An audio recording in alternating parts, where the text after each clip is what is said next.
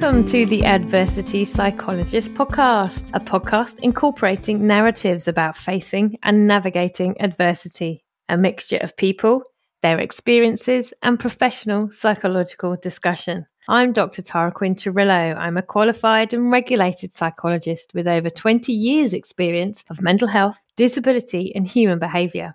I want to share people's stories of navigating adversity in the hope that through being heard, a dose of compassion and some understanding, we can help others in the face of adversity too. Hi, and welcome to the Adversity Psychologist podcast. And I'm super excited today because I have someone I've known a really long time. Is that all right to say? So I have Dr. Michelle Gregory with me today. I'm going to let her introduce herself and tell us a little bit about what's brought her on today. Hi, Michelle. Hi, Tara. So I'm Dr. Michelle Gregory. I'm a clinical psychologist, and you knew me when I was in my final year of training. I did, yes. In Croydon. That's very exciting. Lovely Croydon. Happy days. Yeah, absolutely.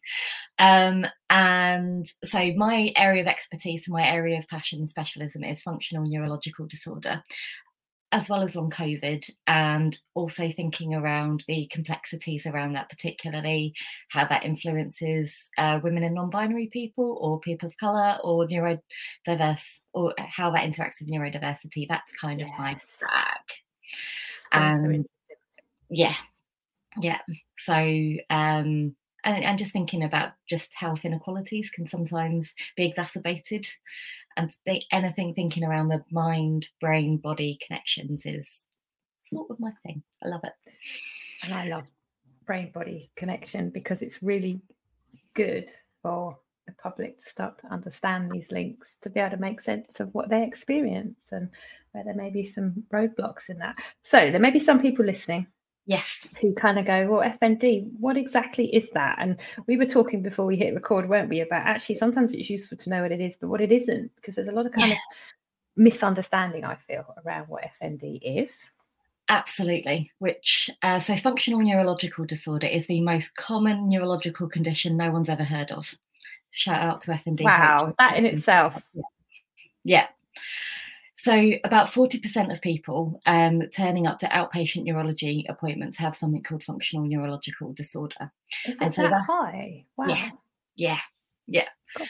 And it's common, it's potentially reversible, and there are effective treatments. However, they're not always easily accessible. So what functional neurological disorder means is that the structures of the brain are healthy, the structures of your muscles are healthy, but the connections between what your brain's telling your body to do and what your body's telling your brain have gone a bit wonky, essentially. Right.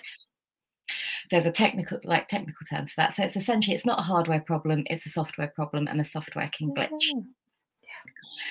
And essentially it's a disorder of voluntary movement, and it can have a really wide range of symptoms. So it can include, and the symptoms are debilitating, and they can be really frightening if you don't know what's going on. So they can include paralysis, tremor, bladder and bowel issues, so struggling to either contain urine or feces or actually release it as well.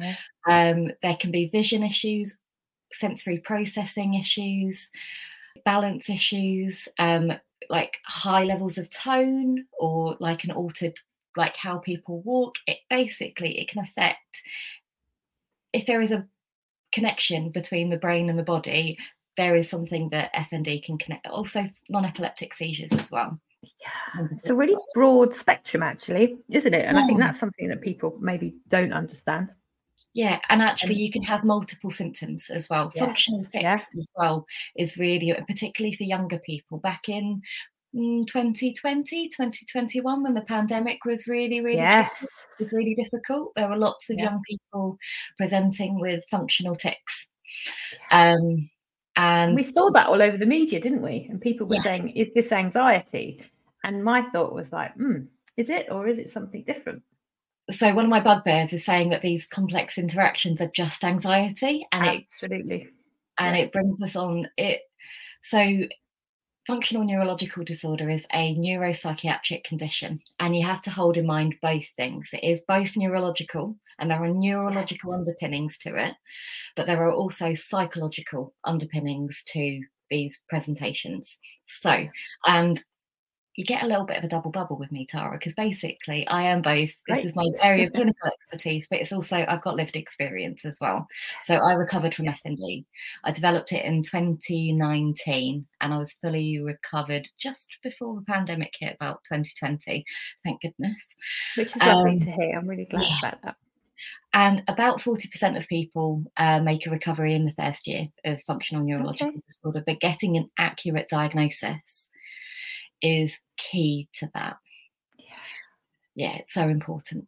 Are there roadblocks? Is that all right to ask in getting? Yeah, there are huge. Yeah, there are particular roadblocks to it. Is first of all getting a neurologist who understands FND and can give a really positive diagnosis. So I was really, really lucky. So I started developing unusual symptoms. So my eyes went really blurry. I couldn't focus them. I was at work one day, I was having supervision with a trainee, and my eyes went really fuzzy. And I was like, that's weird. I can't refocus my eyes. That's really weird. Called an ambulance and went down to Worthing A&E. And then while I was waiting, my leg started not being able to move. And I was like, okay, that's weird. I could feel it. I could move my other leg. Gosh, yeah. My right leg couldn't move. And I was like, that's weird. And lasted about 5 minutes, and then I was able to move it again. And then I started developing speech issues. So my speech became really slurred and dysarthric and quite stuttery. And it was really, really scary. I had no idea what was going on. Yeah. And because basically we're just used to our bodies and speech just doing what we need them to do. Right. And this is where sometimes a little bit of knowledge can actually be worse than none. Because I was going through my Rolodex of Rolodex. How old am I? The curse of being a psychologist, yeah? What could this be? Yeah. Is this MS? Is this Parkinson's? Is this MND? I was 34 years old at the time. I was like, I don't know what this could possibly be. I was really lucky. I went to my GP, and my GP was of a similar age to me. And she was like, okay, this is serious. Let's go get you on a 2-week referral over to neurology. And I went up and I saw a neurologist at East Surrey, Dr. Shrikanthan, and she was just amazing. And she really clearly did the neurological test and said, I'm going to give you an MRI just to make sure, but I'm almost certain this is FND, this is functional neurological disorder. Do you know what that is? And I was like, heard of it, but just something that's really rare, or or like it. No, not really. And she explained to me what it was. She said it was not dangerous. She said she essentially explained that it was a hardware problem, not a software problem. And she was like, so when the MRI comes back, I'll refer you up to London, or I'll refer you down to Brighton for rehab. I was like, okay, all right. MRI came back and it was absolutely clear. Do not get me wrong. I still spent a couple of weeks trying to figure out how MRIs were wrong, because which isn't, again, it's natural response, isn't it, to something scary and life-altering potentially. Because I was like, well, because this doesn't fit with the social model of medicine that we are brought up with, where the more serious something is, it should show up on a scan, it should show up on blood tests, and there should be a clear treatment plan, like definitive, you know. And so the scans came back clear. I got a confirmed diagnosis of functional neurological disorder, and I was referred up to St George's. Unfortunately, it was a 2-year wait. So if we're thinking about barriers to getting a confirmed diagnosis, I was articulate, a white woman who had similarities to my GP. I looked like my GP, and I had a similar educational background to GP. I also was really lucky with the consultant neurologist that I saw. She really got it and gave me a clear, she didn't go, oh, it could be this, it could be that, let's send you off for lots of different tests. Yeah. She was like, this is what it is, and I'm giving you an MRI to help you know that there is nothing structurally wrong with your brain. I'm like, great, thank you. If you are not white, if you are I think women and non-binary people tend to be our pain tends to be overlooked, or our symptoms tend to be overlooked in medical profession. I was also able to do my own research and understand that. I also had access to psychologists as well who I could kind of ask. So that's a really good point. Yeah. And actually, one of the most helpful things I had when I was recovering was I was an associate clinical tutor for Surrey University, and Noelle Blake, who we remember from I know her. Yeah, services. Yeah, she was in one of those meetings when my speech was going, and I was like, just let you know, my speech goes, it will sort itself out, but just kind of go with it. And then she was like, oh, this is FND. And I was like, yeah. And she's like, I was like, have you got any hints or tips you can give me? She was like, exactly what you've been doing. Just name it and it'll pass, not avoiding. Because there was a certain amount of times where I was avoiding seeing people. Which is understandable and natural. Yeah, because I didn't know, because the other thing around functional neurological disorder is that the symptoms can be really unpredictable and they can fluctuate. Yeah. So, at its worst, I remember lying on my bed, not being able to speak and not being able to move any part of my body. Just what that is like, how your brain goes into threat mode around that. Exactly. And if I can be a bit geeky about how it's basically, yes, our brain goes into threat mode because essentially these neurological symptoms are new and they're not understandable. Why wouldn't your brain go into threat mode? And then also, so essentially functional neurological disorder is a disorder of attention. So what happens is your brain is predisposed, particularly when you're in threat mode, to pay attention to things that are not working well or not working as you would predict, like you're not being able to speak as you would think you would be able to, or not being able to move or not being able to stop moving if you've got a functional tremor. Things that we take for granted, as you say. Things that help you do your job or interact or whatever you need to be doing. Absolutely. And so for me, the paralysis wasn't actually the most debilitating symptom. It's my speech, because that meant I couldn't do my job. Yeah. And I was like, can I be a psychologist if I can't speak? I don't know. I genuinely didn't know if I could carry on working. And then just how that is for somebody where you really value your career and what you can do for other people. Absolutely. And for many of the people I see, what FND can do is it can act like a bit of a gremlin that almost targets the things that are so meaningful for you. So if you are really sporty and it means that you can't engage in the sport that you love, that can be really difficult. If you love school or college, but the pressure's overwhelming and you can't guarantee you can be in there, or it's not psychologically safe to be having to, then you might have seizures. That could be really, really really overwhelming. I was thinking, things like parenting, communicating with your partner, friends, the stuff outside of our kind of construct of who we are in a vocation setting. Absolutely.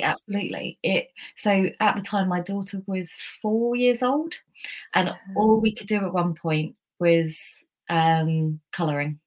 So we were colouring on the bed. She basically spent quite a bit of time on my bed, and we were colouring together. And it took me a little while to figure out what movements actually were, how things actually got my body back and moving, and that was essentially helping my clever, slow brain to turn itself off a little bit and trust my body, and being able to, what we call flow state, where you just can switch your thinking brain off and trust that your body knows how to do that. And for me, that was swimming, and it was standing, and because swimming, you don't have to think about it, and being in the water also gives your body lots and lots of sensory input. I knew exactly where my body was. I felt really like, and then my brain switched off and my body remembered how to swim again. And so that was something that we could do together, and it was just wonderful, and it was lovely. So trying to find that kind of value and purpose, even amongst all of that kind of fear and uncertainty. Yeah, as well. Absolutely. So so part of what we do in terms of rehabbing for FND is essentially to change how the mind focuses its attention. Because it can be, if you think about sensory regulation, emotional regulation, pain regulation, they're all interconnected. And this comes from, don't know if you've come across Dr. Jessica Eccles. The Bendy Brain account on Instagram. She's amazing. I do some work with the Sussex EDS Connective, EDS and FND. They're EDS, FND, fibromyalgia, POTS, long COVID. It's all a bit interconnected, where essentially you can have really noisy nervous systems. And if your nervous system is really noisy, it can then be hard to figure out what's going on, because there are lots of competing signals coming up from a body that the brain can't interpret. There's that mind-body link. That's why that's so important. Absolutely. And people think that it is the brain that tells the body whether to be safe or not. But no, the body can also tell the brain whether it's safe or not. And sometimes the brain... That's probably really important for people to know listening to this, actually. Yeah. Again, we're kind of just deconstructing some of those myths or misunderstandings about what FND is. Absolutely. So it's a connection. So it's not just the connections between the brain telling the body what to do. It is also, what are those signals telling the brain, and how can the brain interpret those? How can it interpret it accurately, and how can you predict what's going to happen? So lots of what we do in the first kind of stages is helping people get a really clear understanding of what FND is. So in terms of, we can bust some myths, essentially. So it is not progressive. So it can fluctuate and it can sometimes get worse, but that is not because bits of the brain are progressively changing irreversibly. That's really important to get across, because when you come back to that uncertainty and fear, one of the things our brain is great at, isn't it? It's fast forwarding to, this is the future and this is how things are going to be. Absolutely. And it's because essentially the brain is adapted, and the brain's adapted essentially with the threat system of the brain has basically made too many instant connections with the motor cortex of the brain.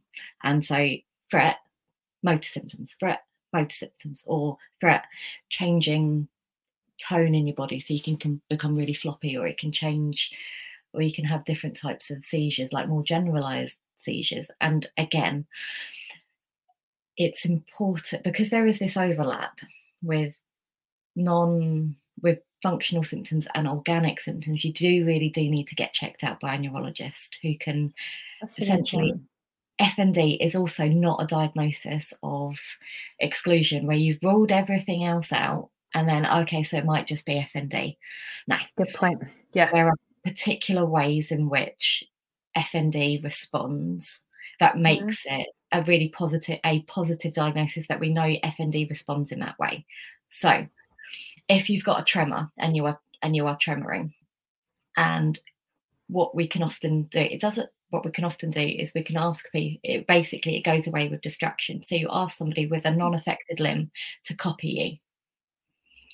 And then because basically our mirror neurons start kicking off, and we are social animals and we like to copy what somebody's doing. So with that distraction, we can start repeating. And there's something very important about rhythmical, repetitive movements that help retrain the brain, make us feel safe. So sometimes it can be like, what do we do when we've got a little tiny baby? We rock, right?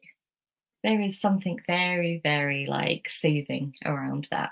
And so what can happen is that, yeah, absolutely. And so when you've got this so essentially you are concentrating on the non-affected limb and you are copying what the person in front of you is doing. And then that usually results in the tremor stopping, because you are not paying lots of attention to the affected limb and you are concentrating on something that is unaffected.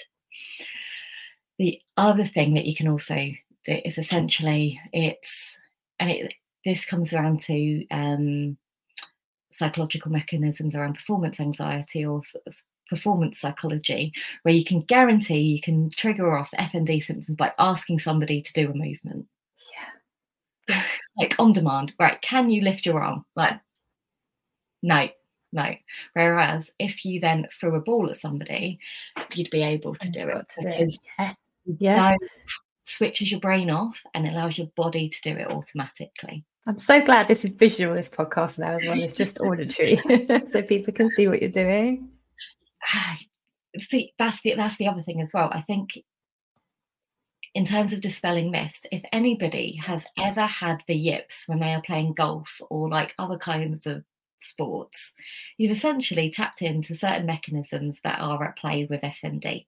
So we've all had that experience, haven't we, where some days you can just like hit the ball, kick the ball, shoot the netball in the net, whatever it is, and you just know exactly where your body's going to be. You can just like do it. You're in the zone. You're in this beautiful flow state. Lovely. And then you get days when you can't hit it for toffee, and you just like, and you get more and more frustrated. You focus on it more and more, and then it gets even worse. That big cycle, as we call it, cycle of symptoms. Yeah. And so that's what I always ask people. Have you ever had this experience before in a non-like threatening way? Yeah. What do you do? People inevitably say, oh, do you know what? I go away, I shake it off, and then I come back. And that's exactly what we want people to do when they are having motor symptoms. Don't hyper focus on it. Take a bit of time, distract yourself with something that brings you joy. It could be listening to a podcast. It could be speaking to somebody that you love. It could be having a bath, or it could just even be like rubbing some hand cream, doing something that is an automatic movement. And once that automatic movement comes in, it then starts to retrain your brain for those automatic movements to become where you don't have to think about it again. So that's kind of then, I guess, impacting on that uncertainty and that fear, because you're taking the power out of the situation as well. Absolutely. And what we do, the number one thing that we can do is provide psychological safety with the symptoms. So if they happen, you've got plan A, plan B, plan C, plan D, all in there.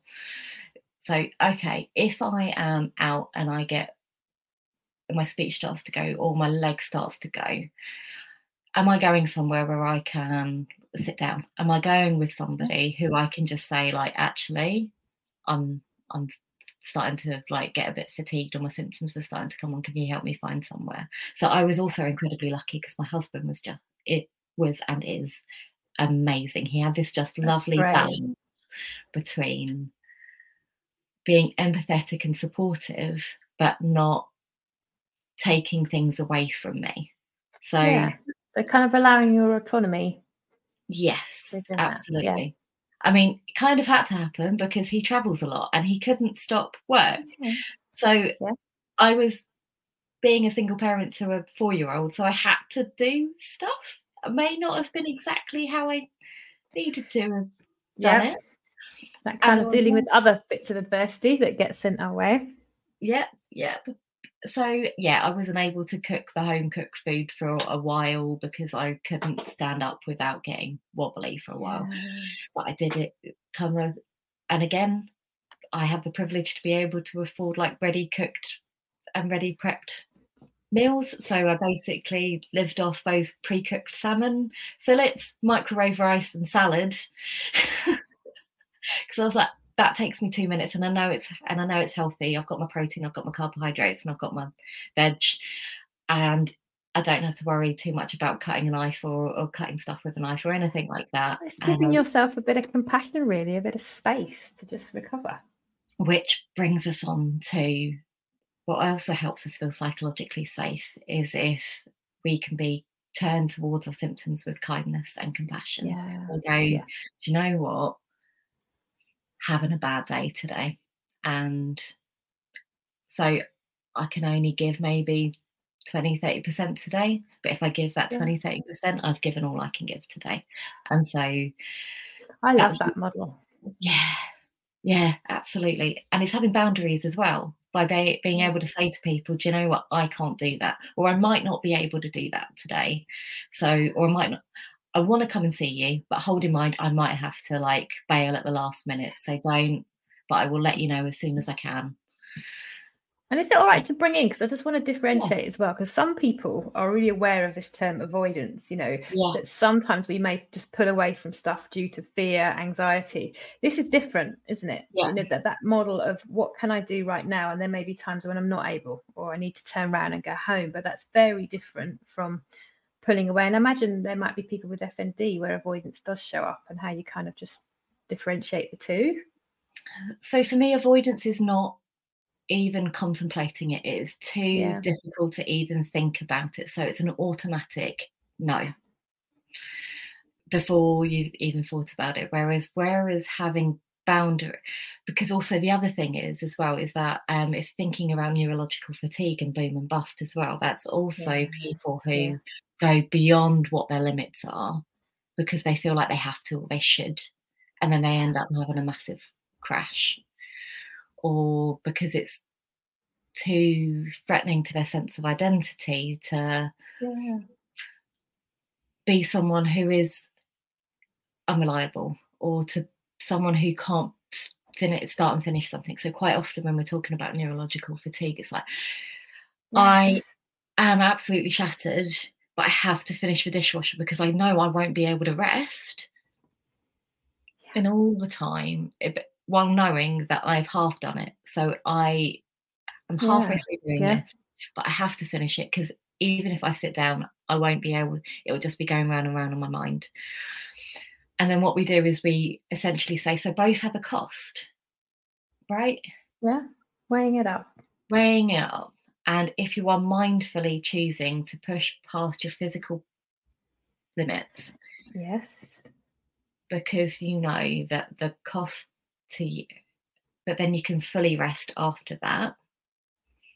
Are you doing it mindfully? I think this is also what we do. We bring self-compassion, we bring mindfulness and intention into, when you have limited energy and when you have limited capabilities, it is thinking about, are you using your limited energy and things that you value, bring you joy, or speak to you, or move you closer to who you want to be as a person?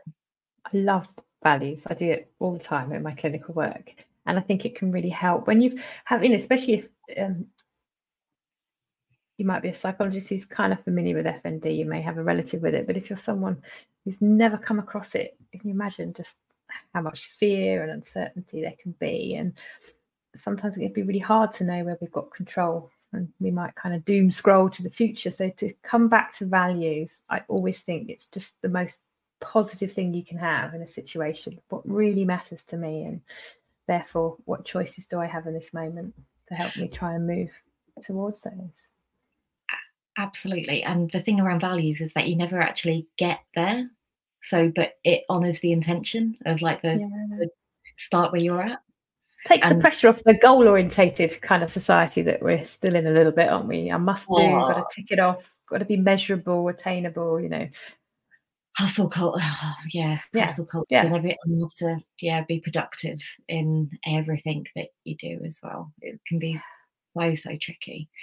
And I also forgot to mention another particular symptom of FND, which is brain fog, or functional cognitive symptoms, which goes across lots of people's experiences. It's not just an FND thing. So this is where essentially your attentional capacity is completely overloaded. So it's really hard to make decisions. It can be really hard to make decisions. It can be hard to use information. It might be that I remember not being able. I lost my keys in the house. I knew they were in there somewhere because obviously I'd got into the house. I had driven back, got into the house. They must be there somewhere. Could not find them. It was 5 minutes before we had to leave for the school run. The most precious time of the day, or it's in my house. Yeah. And I was like, I have no idea where they are. And I couldn't problem solve it. I had no resources to be able to pause and to think and to where are my backup plans. And so I became and that actually resulted in me having a seizure, because I was just like, I am so overwhelmed. I am so, because in my head it was not an option to be late for school. And if you think about it now, like, of course it's an option to be late for school. Of course, like, what is the worst that will happen?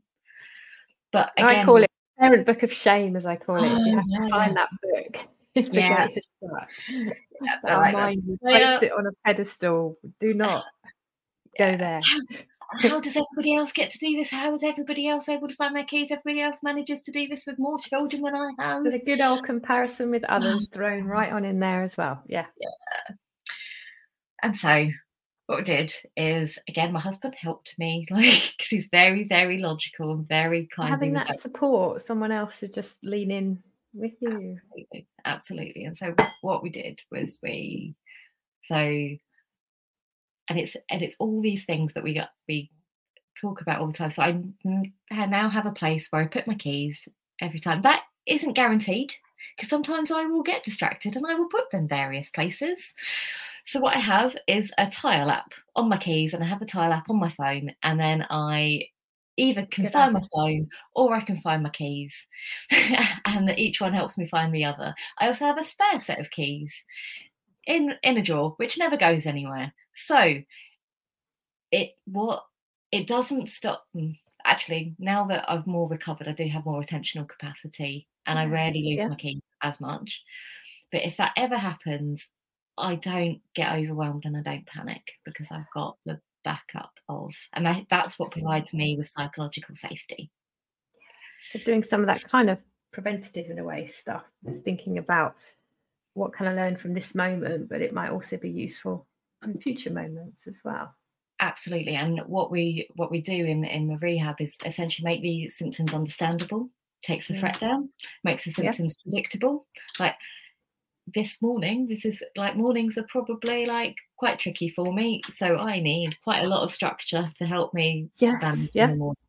Okay, so then when it does happen, I've almost predicted it.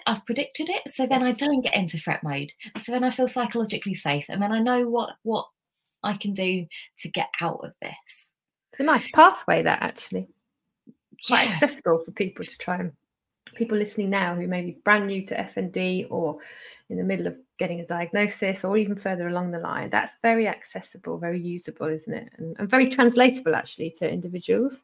Yeah, and what understandable looks like to you will be very different to what it might look like to somebody else. Because the thing is, because FND is such a variable condition, everybody presents with it slightly differently, and what works for different people is varied. So you have to work in a really person-centered way. Which I love, actually, because I think there's far too much out there at the moment of kind of one size fits all, sticking plaster. That's my bugbear. Just because actually it's really unhelpful for some people, because then they feel they're not doing well and I'm not doing what everyone else is doing, or why isn't this working for me? That kind of bespoke person-centered model, I think, is really refreshing, and might create more of a kind of a core shift in how you respond and manage your symptoms. And what I've done particularly differently when I work with, how I've developed my practice since the time I've trained when working with people with FND, is actually I do far more somatic body up work. It works so much quicker than thoughts, because you can't always control the feelings. You can't control your bodily, these FND symptoms. And that's, I think, where sometimes, and actually ironically with FND, the more you try to control them, you try to force your way through them, the worse it gets. So for people listening, is it all right to just clarify what somatic, that might be a new concept? Oh, yeah, of course. Some people. So, somatic basically means like what's going on in your body. Okay. And I can do a couple. Sorry, my cat's decided to join. I love that. I was just going to say we've got an extra visitor. Always love to see people's pets. So I can do a couple of exercises, which actually we try to support people to create that body up sense of safety. It's basically the signals that your body does when we feel safe. Yeah. Can tell your brain that you're feeling safe, even when you're in threat mode. And they're quite simple, quite easy to think about and implement. So we could try a couple now. That'd be fantastic. Yes.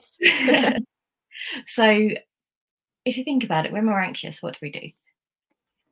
Like our shoulders go up, we lean forward. Shoulders are up to my earlobes when I'm stressed. Yeah. Tense our jaws and our eyes are quite open. Because if you think about it, when we're under threat, we need to be ready to go. Yeah, we need to be seeing everything. And also we start breathing really shallowly as well. And so what we do is we deliberately make an effort to do the opposite. So we kind of lean back. I'm going to do it now. Yeah. We take a deep breath. Close our eyes if we feel safe. And then give a very small closed mouth smile. Because again, we only smile when we feel safe. We can only close our eyes when we feel safe. I like that.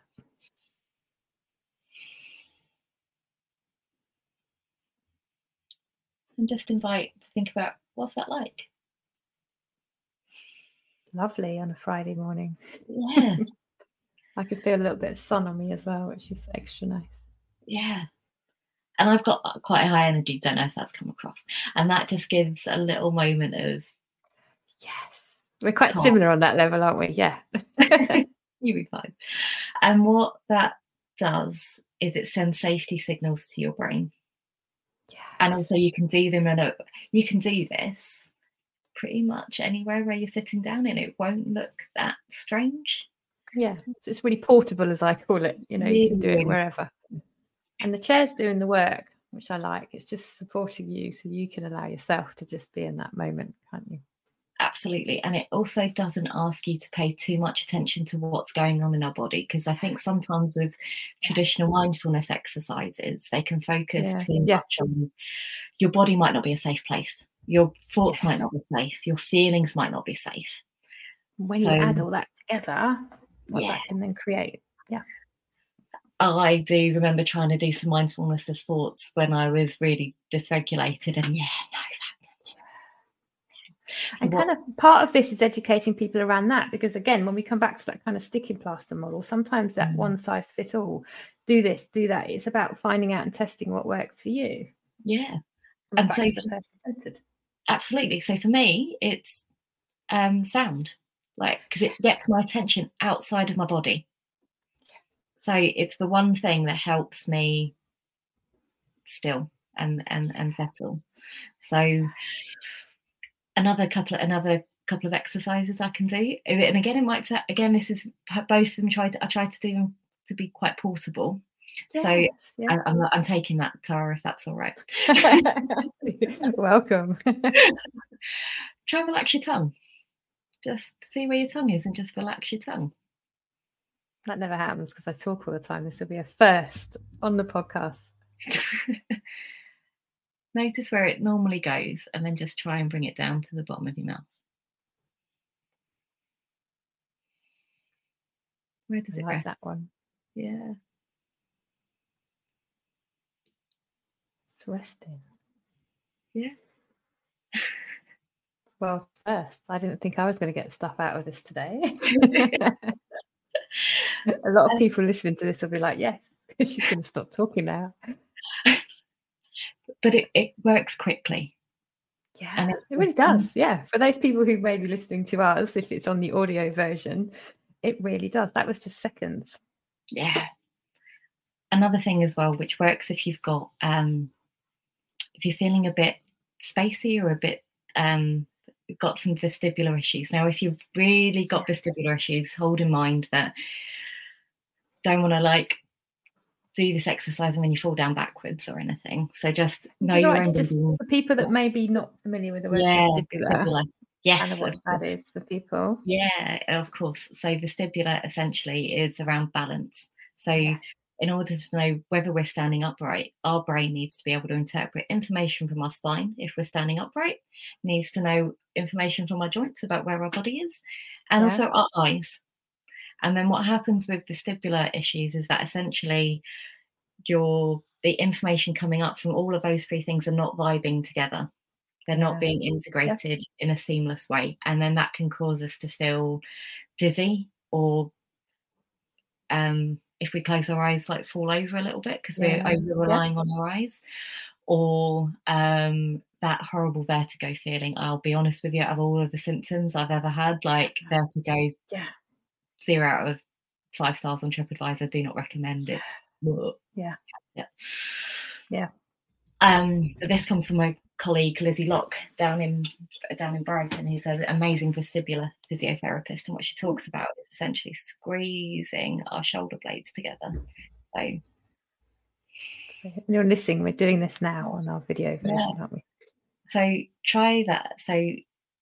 And essentially squeezing your shoulder blades together, it gives you a really strong sense of squeeze that is in your control and gives a really strong message about where your spine is and where your body is. So what it does is it engages your cranial sacral system, so the bottom of your brain to the bottom of your spine, and it like strengthens it.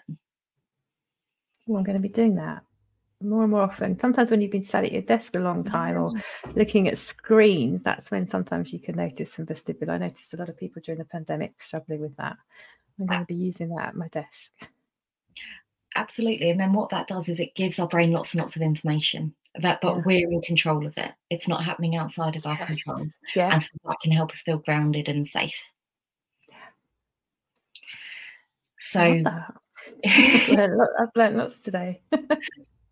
Because what I want to demystify about functional neurological disorder as well is, and I know we're kind of coming towards the end. We're going to have to do more episodes. There's so many things I want to cover with you. I've had loads of people that have come on for multiple episodes, and people really like that. Absolutely. So what I want to demystify about is that it is a common condition. There are treatments, physiotherapy treatments, occupational therapy treatments, psychological treatments as well, that can help people recover. Unfortunately, access to them is not always great, and that I think would be a subject for another podcast. But it is reversible. It also doesn't mean that you're mad. It doesn't mean that you are, because also part of the thing as well is that because it's fluctuating, it's really hard to be believed, and being invalidated is also a really key trigger for symptoms as well. And I see that a lot actually in patients that I work with, that because as you say, it isn't something where you get quite bad and then you recover on this lovely line, that sometimes the people around them struggle with that, and there can be a sense of, am I not doing things right, or is this in my head, as you say, all of those myths. And also if you need aids but intermittently, so again, we think that people who need wheelchairs all the time, and then if you suddenly stand up out of it, what are people going to think of you? That's really, and so then it can strengthen that I need to stay in my wheelchair as well, which is, and then avoid certain situations where you might not. That's a really good point. Another myth as well that we need to focus on is, so I can't remember if it was John Stone or Mark Edwards. They're like the kings of all things. It's FND, but one of them said that trauma is to FND as smoking is to lung cancer. So it can be really lots of people who've experienced trauma. Well, lots of people with FND have experienced trauma. However, not everyone with FND needs to have a traumatic experience. And it's really important to think about that, because I think sometimes we can go, some people who don't know the condition particularly well can go trauma hunting almost. And well, so what's this hidden trauma that you've experienced? And for some people, it may be burnout. It may be that it's a bit of overwhelm. It could be that people have just not necessarily had the emotional literacy to name stress or overwhelm or anxiety. And then, and also sometimes as well, it can be debilitating for some people, but also where I get the most joy in my work is when I've seen somebody and they've had, say, for example, a functional stroke. They've turned up to A&E, they've had the scan, and they've gone, no, this is FND. And then I can see someone and I can give them some really good information to stop those kind of patterns embedding. And then quite often a one-off session is all people need. Quite often, remarkable, isn't it? And this is where I'm going to end up ranting just a little bit, but I just can't imagine another condition where we would go, do you know what? We know what this is. There are positive signs of diagnosis. If you get early intervention, it can essentially prevent high levels of disability. But we're not going to provide intervention for it. And instead, you go for a 2-week waiting list in 2-year waiting list in a specialist centre. And here's a website. Good luck. On you go. I wish you well. Staggering. It's the word that I would use. Yeah. Absolutely staggering. And maybe the next time we talk, we'll talk about it being a feminist issue as well, because I think that would be really important to cover. Really do. They kind of, because sometimes, on this podcast and as clinicians, if we catch up and talk, you can help people understand, you can help people manage symptoms, but they've got to get access to that information, and that's where there's often quite a big void.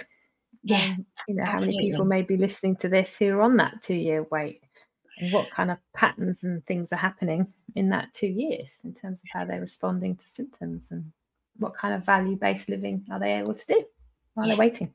Absolutely. And if you are waiting for a diagnosis, or if you have got a diagnosis and you're waiting for input, FND Hope is an amazing website. It's got some really good free resources and free. I will make sure these are in the show notes. FND Hope, right? Yeah. They have free resources. They have free information sessions. The information out there is really, really good quality. They're a wonderful charity, really passionate, and also neurosymptoms.org.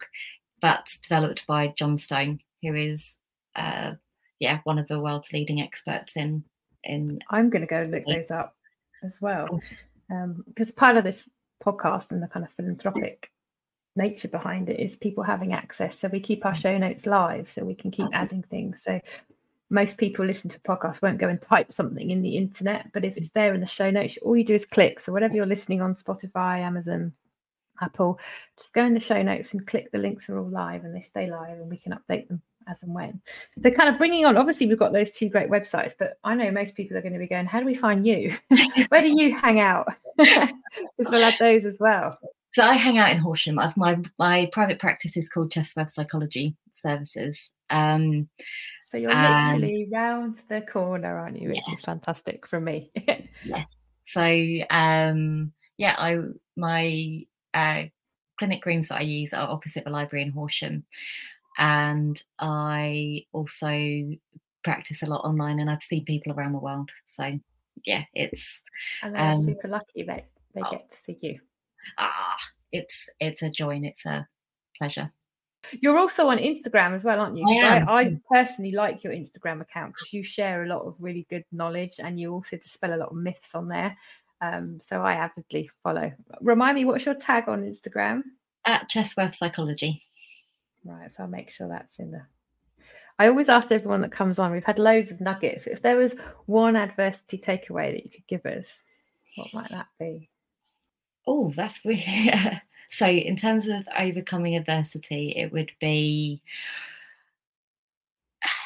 learning to trust your body. Your body knows what it needs to do. Yeah.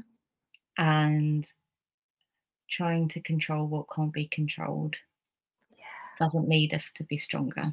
We're actually stronger when we can be more flexible and have a wider range of options available to us. is what I would say. I love that. That control agenda can be so dominant. It's like this kind of really unhelpful friend hanging around at times, and we can almost like battle it, can't we? But just being kind and compassionate, dropping that control agenda. I love that. That's another podcast. Yeah, it's been a joy speaking with you, Tara. Take care of yourself, and I will catch up with you. For coming on. It's been amazing. Thank you for listening to the Adversity Psychologist podcast. I'm Dr. Tara Quinterillo, and it's been lovely having you along to listen to this episode. If you want to find more about me, you can find me at drtara.co.uk. So you'll see everything I'm up to, my media work, my collaborations, my clinical work if you're interested in that, and of course, all the other episodes of the Adversity Psychologist podcast. If you're interested in coming on, you can also contact me and let me know what you would like to come and talk about. I love to hear from you.